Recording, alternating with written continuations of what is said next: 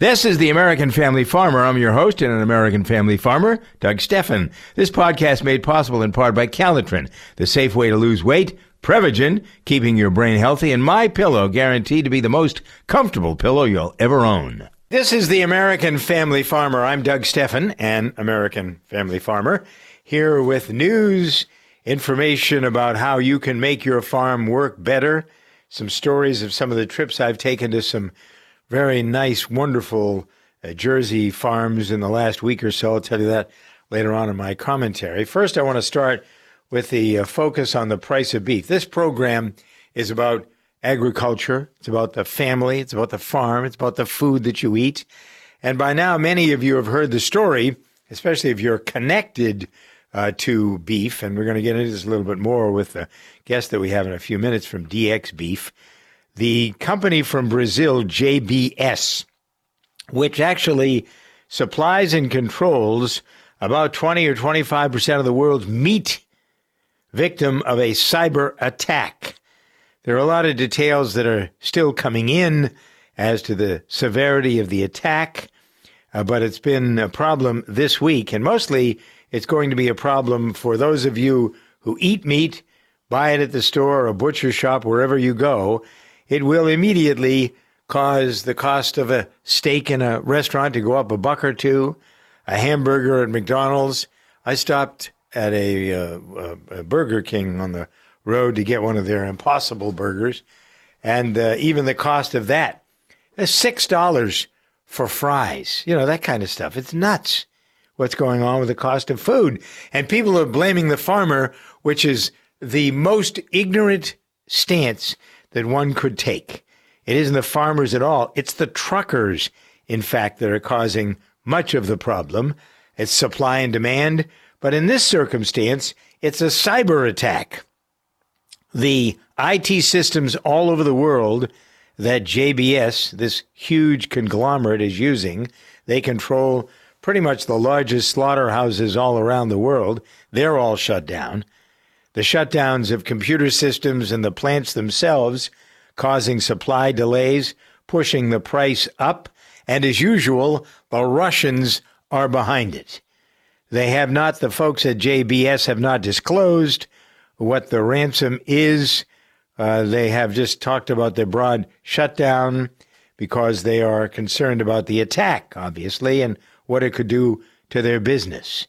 It's the same bunch that did the attack on the pipeline, the same bunch that's going after businesses, and they're getting people to pay $4, $5, $6 million. I think didn't the pipeline pay $40 million?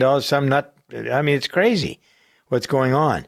And this will affect the global availability of all kinds of beef, pork, poultry, because they're now all sort of woven into the same companies. So here we go again. The Russians, and what are we doing about it? Our government is sitting with its hands in a place that you can't see them. I guess that maybe is as descriptive as I want to be. This is disgusting, ridiculous, in fact, that we're in this position. I had the opportunity to listen to an interview that Willie Nelson gave and a farmer named Michael Kovac. You may have heard about this. They had an interview with the Secretary of Agriculture, Tom Vilsack.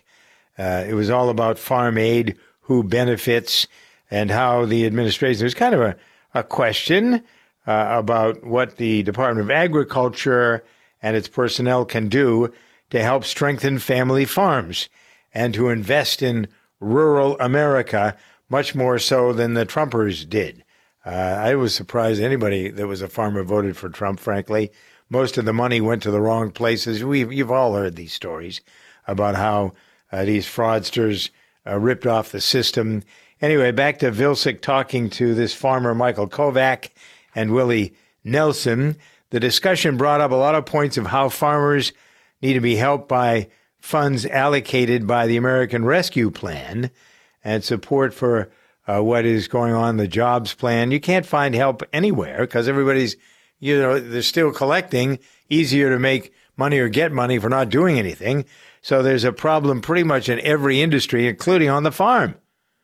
And so one of the questions that Vilsack asked Willie Nelson about farm aid and what it meant to him. And Willie said he grew up in a farm community down in Texas, a lot of cotton and corn.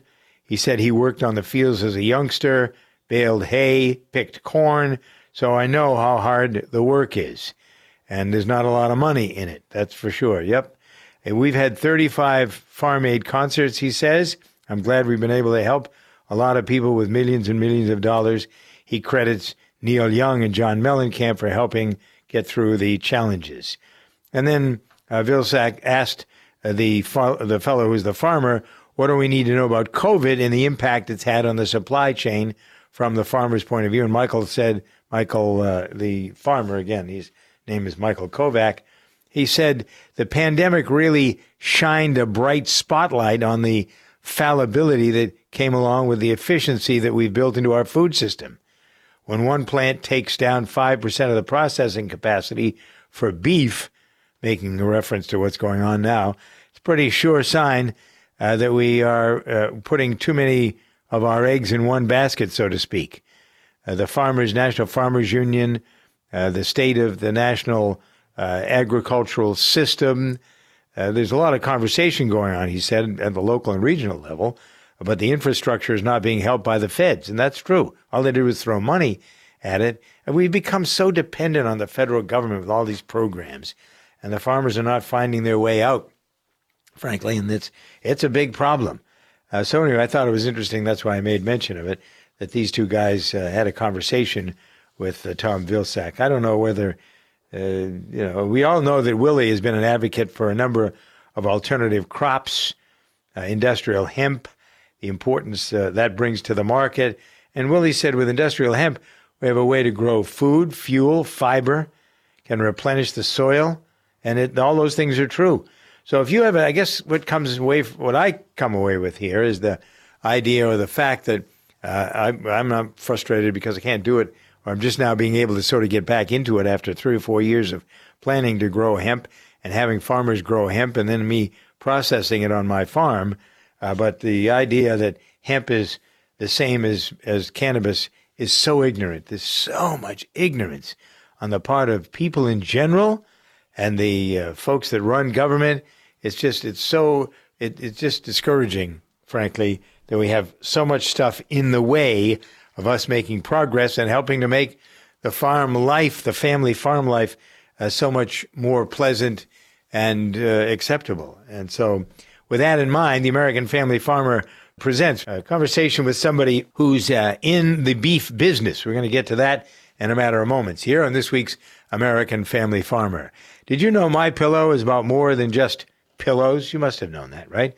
I'm always talking about these on the various programs that I do, how fabulous the products are made in America.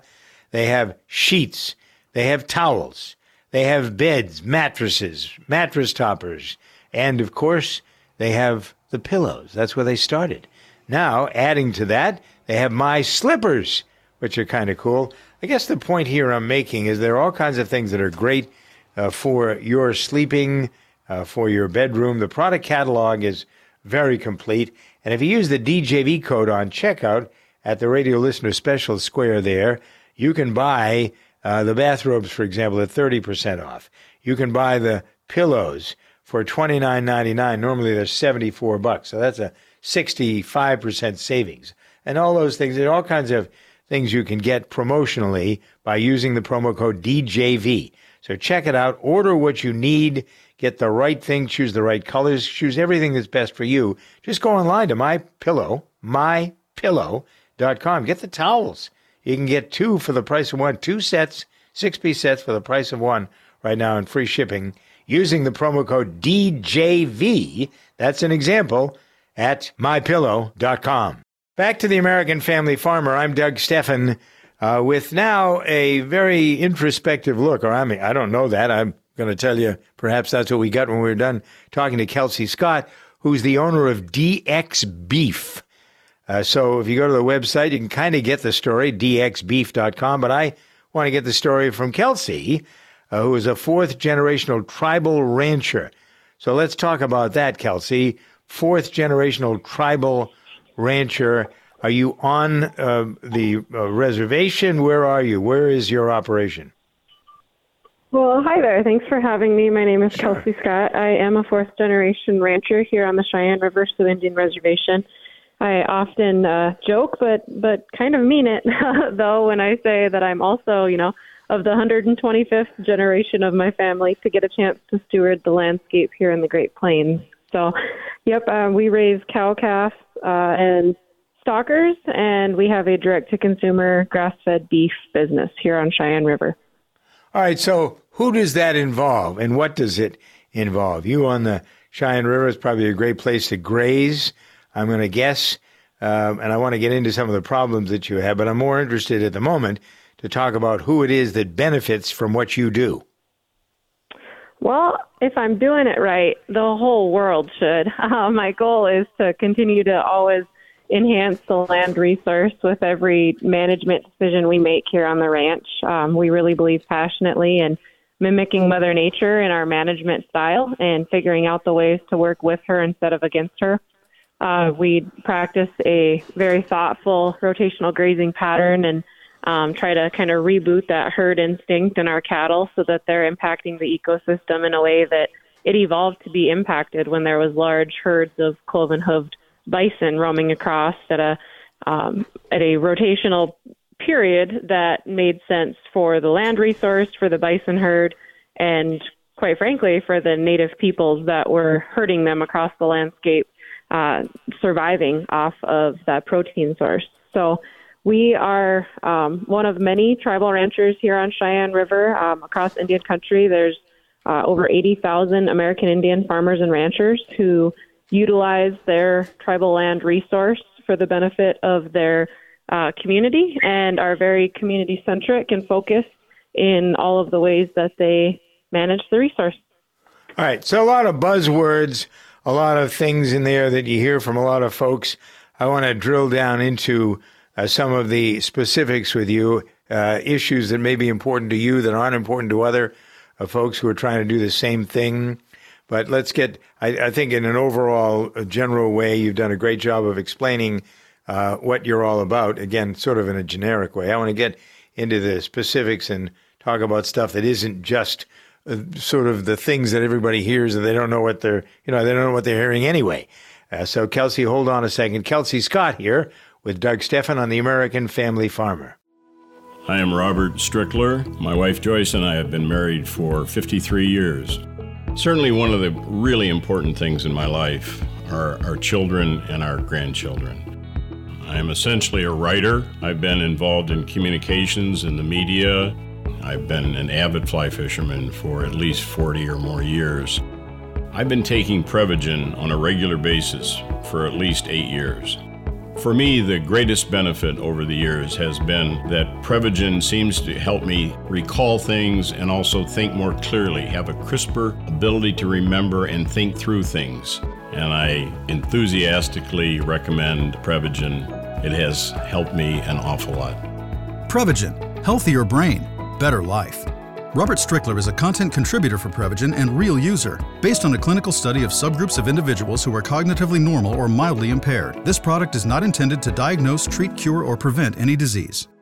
Kelsey Scott is here with us from DX Beef. You go to their website, dxbeef.com. You'll learn a lot. Are you the actual owner? Is it your family? Is it the tribe? Who actually controls what you do on the reservation or on that land? Yeah, we are cattle ranchers here on Cheyenne River. We lease a range unit from our Cheyenne River Sioux Tribal Land Office, and that is where our ranching business exists. We also own some land that we're fortunate enough to have plug right into where our range unit is located, and that's what we call home. That's the home of DX Beef. I am the owner of DX Beef. I started the business back in 2019.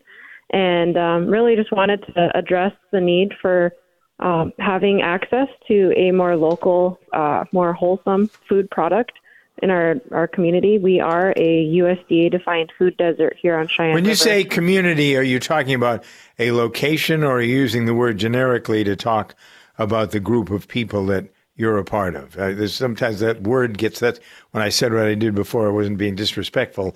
It just is, that word is a buzzword. When people talk about the community of this and the community of that, And so it's lost its impact. When I was a kid, community meant the town that you lived in or the area that you lived in. So is it that, or is it broader in terms of the scope of who's benefiting here or who's participating? Yeah, so for me, the word community gains its impact whenever you're talking about it to reach a group of people. So primarily 90% of our business is conducted right here on Cheyenne River, selling to my fellow tribal members. Mm-hmm. We have a 3.2 million acre reservation that spans across Dewey and Ziebach County. And so we have a very large, really footprint in the agricultural industry. Is a vibrant economy here locally, but we don't have access to the local foods. So when I got into ranching and I realized how heartbreaking it was to raise up a calf crop and then sell them at the sale barn and never know where they're going to be or who they're going to feed or if they're going to feed someone, that was kind of when the wheels of DX Beef started turning, and we figured out a way to direct market that product. That's not unusual in the sense that if you bring, that's the problem, and maybe a sidebar issue here is the current situation with that big Brazilian company which supplies so much of the world's beef that has had itself under cyber attack, and what that does to the business in general. And there certainly is a ripple effect back to you, or is there? Are you isolated so that stuff like that, the prices that people are paying in general, it sort of speaks to what you were saying. You know, a lot of times people, when they bring their animals to be sold and slaughtered, or I mean, whether it's beef or chicken, maybe even the milk that comes from the cows, people don't know where it's going. So that's not unusual, really, is it?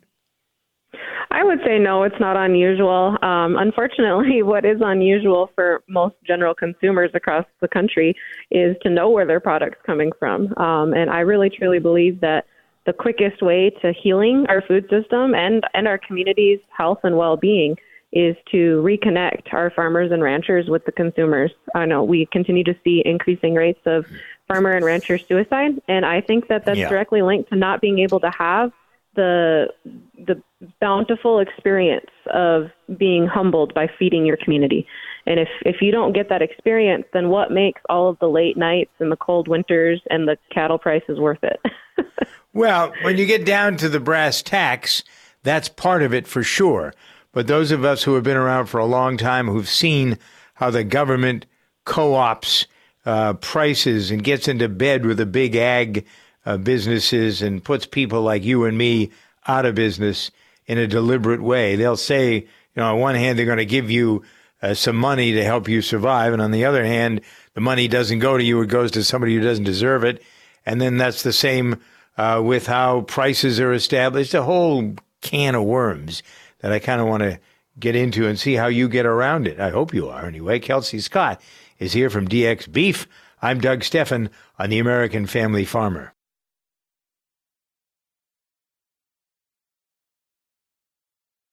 With a spotlight on Kelsey Scott from DX Beef, I made the reservation comment. I'm not sure that that's accurate. Most of the land, however, that you're using is part of the Bureau of Land Management. Is it not? Or am I mistaken? No, we're Bureau of Indian Affairs. We're Cheyenne River Sioux tribal lands here. All right, so they're the historic lands that have belonged to the tribes all along. Correct. In essence, okay. So I made mention of this cyber attack. What's your view on one company having this much control? It sort of speaks to what you were talking about earlier. Nobody knows from nothing about where it goes and where it comes from. So most of the meat markets here have been shut down just because of this one thing. So could that help your business? People could wake up to, okay, we've got this local beef. Let's get that. Let's pay attention to where the beef comes from. Is this helpful or is this harmful, what's going on with this cyber attack? Yeah, well, I'm really fortunate to have a phenomenal customer base here on Cheyenne River. They value and appreciate the quality and, quite frankly, the content of what's in my beef. When they buy from me, they know that they're getting, beef that was born and raised here on Cheyenne River and processed locally at Brock's Butcher Block in Oneida, South Dakota. And so they value and appreciate not only the nutrient content, but the content of the story that beef is creating. And we really believe prominently in reconnecting our consumers with our food source here on Cheyenne River.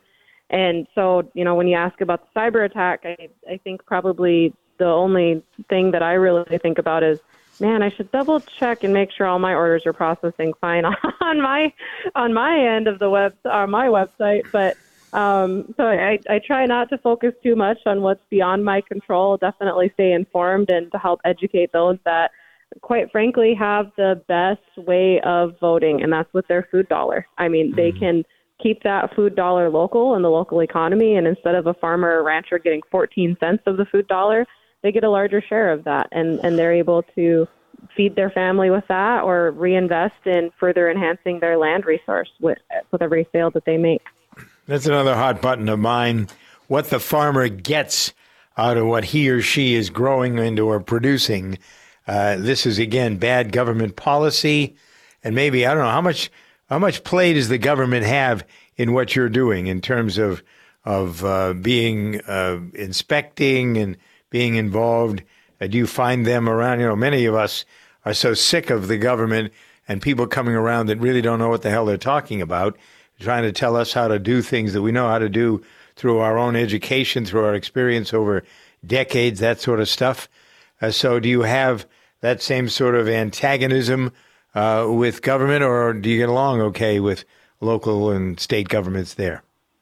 Well, you're talking to a Native American rancher here who didn't ever really have a choice but to try to get along with the federal government historically. So yeah. I do the best that I can to navigate the programs. I think that the programs, sometimes when they're developed, the intent of reaching and truly impactfully reaching the farmer and rancher gets lost from step A to step T when it's finally deployed out there on the landscape. But right. I believe passionately in advocating for the need for more relevant and realistic and relatable programs from our federal government to support our farmers and ranchers. And just general outreach and advocacy to farmers and ranchers too. I work for the Intertribal Agriculture Council as their director of program, and we're a national 501c3 nonprofit organization that has been focused since 1987 on promoting Indian resources for the benefit of Indian people. And often that is simply connecting farmers and ranchers with USDA programs that they have historically been void of being able to participate in. And so I think that there's so much to be done currently within the current programs that are available if we can figure out how to better translate what those programs were intended for to what the needs of the landscape and the producers are. How do you do that? Do you have an example of how you, through that group that you just described, how they have been successful in trying to get get the end results that you're talking about? Yeah, for sure. So here on Cheyenne River, I'll use as an example, our leasing arrangement is on a 5-year reallocation process. So every 5 years, you have to basically, throughout the 5-year span, be able to justify and prove that you're within the compliance of the grazing ordinance. And if you are, you automatically get to be able to continue the stewardship of that landscape and keep your business there on that land base. That doesn't mean that I'm the owner of the land, but I basically have access to a long-term lease on the landscape. Depending on the timing of the year, if I were to walk into the NRCS office to ask for an environmental quality incentives program contract to be able to enhance the conservation infrastructure on my landscape, if I can't justify or prove that I'm the owner and operator of the land, I may not qualify for being able to get access to the cost share programs that are available for conservation implementation through that program. But where the rubber hits the road, though, Kelsey, is it fair, the treatment? And do you even need it? If you're doing well, it would seem that the idea here, what I promote anyway, is to get away from government, to try to make your business self-sufficient in every way, so that you don't have to worry about resources that you really can't control. Somebody in Washington is deciding whether you fit in a county that is economically deprived or not. I mean, what do they know about my business? It just becomes cookie cutter stuff. And then we become too dependent. We become dependent on the money that we're getting that isn't part of what we've earned. You've earned you sell your product for a price, and you've earned that price. And it isn't set by somebody sitting in an office somewhere. And that's the problem with the dairy industry. You know, way too often, most people that sell into the pool are being told what they're going to get paid, no matter what it costs them to do it. In your circumstance, it looks to me, anyway, like you can control the product from its birth, through its growth, through its finishing or dressing off to the price of it, and actually you can control who buys it. It's kind of heady stuff, isn't it?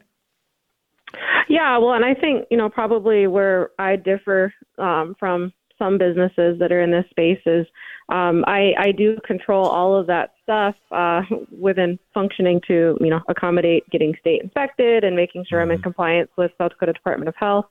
But quite frankly, my control on the price is how affordably can I get this to my local community? Because the people are the ones that I'm most excited about being able to provide a healthy food source for.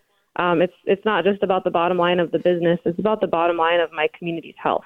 And how do I help to address the food insecurity that exists? How do I make sure that we start feeding our kids healthier beef or healthier meat of any kind, quite frankly, rather than what they're getting currently in the school system? Right. Which is meat that comes from, in many circumstances, back to what you were saying before, you don't even know where it comes from. There's so much beef coming into this country from Chile and Brazil and South America in general, and isn't even labeled. The government has done a nice job, along with the big ag folks, of keeping sources of the location where the food comes from a secret. So you don't know when you're buying the beef where it actually comes from, unless they're buying it from you or somebody like you, where they can see the animals, they can see the farm. See, this is my big push. Everybody needs to, especially after the pandemic, everybody needs to find local sources for everything. Instead of, you go down the triple impact of this, losing sight of where the food comes from. We've lost sight of everything in our country.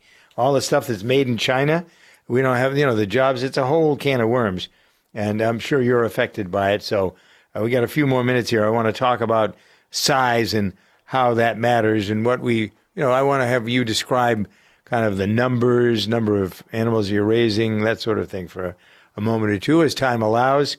Product information about Calitrin now, the weight loss formula that's all natural. You get a 30-day supply in every bottle, so you get a 3-month supply free when you buy 3 months. That's the cool thing. Well, no, it's not really the coolest thing. Coolest thing is that it works. How about a round of applause for something that actually works? That's what Calitrin has, a working reputation for 24 years of helping now millions of people not only lose the weight, but more importantly, keep it off. And the natural way of doing that is really very cool. I won't talk about anything on the programs that I do unless it's all natural, unless it conforms to, I guess, the way I live my life.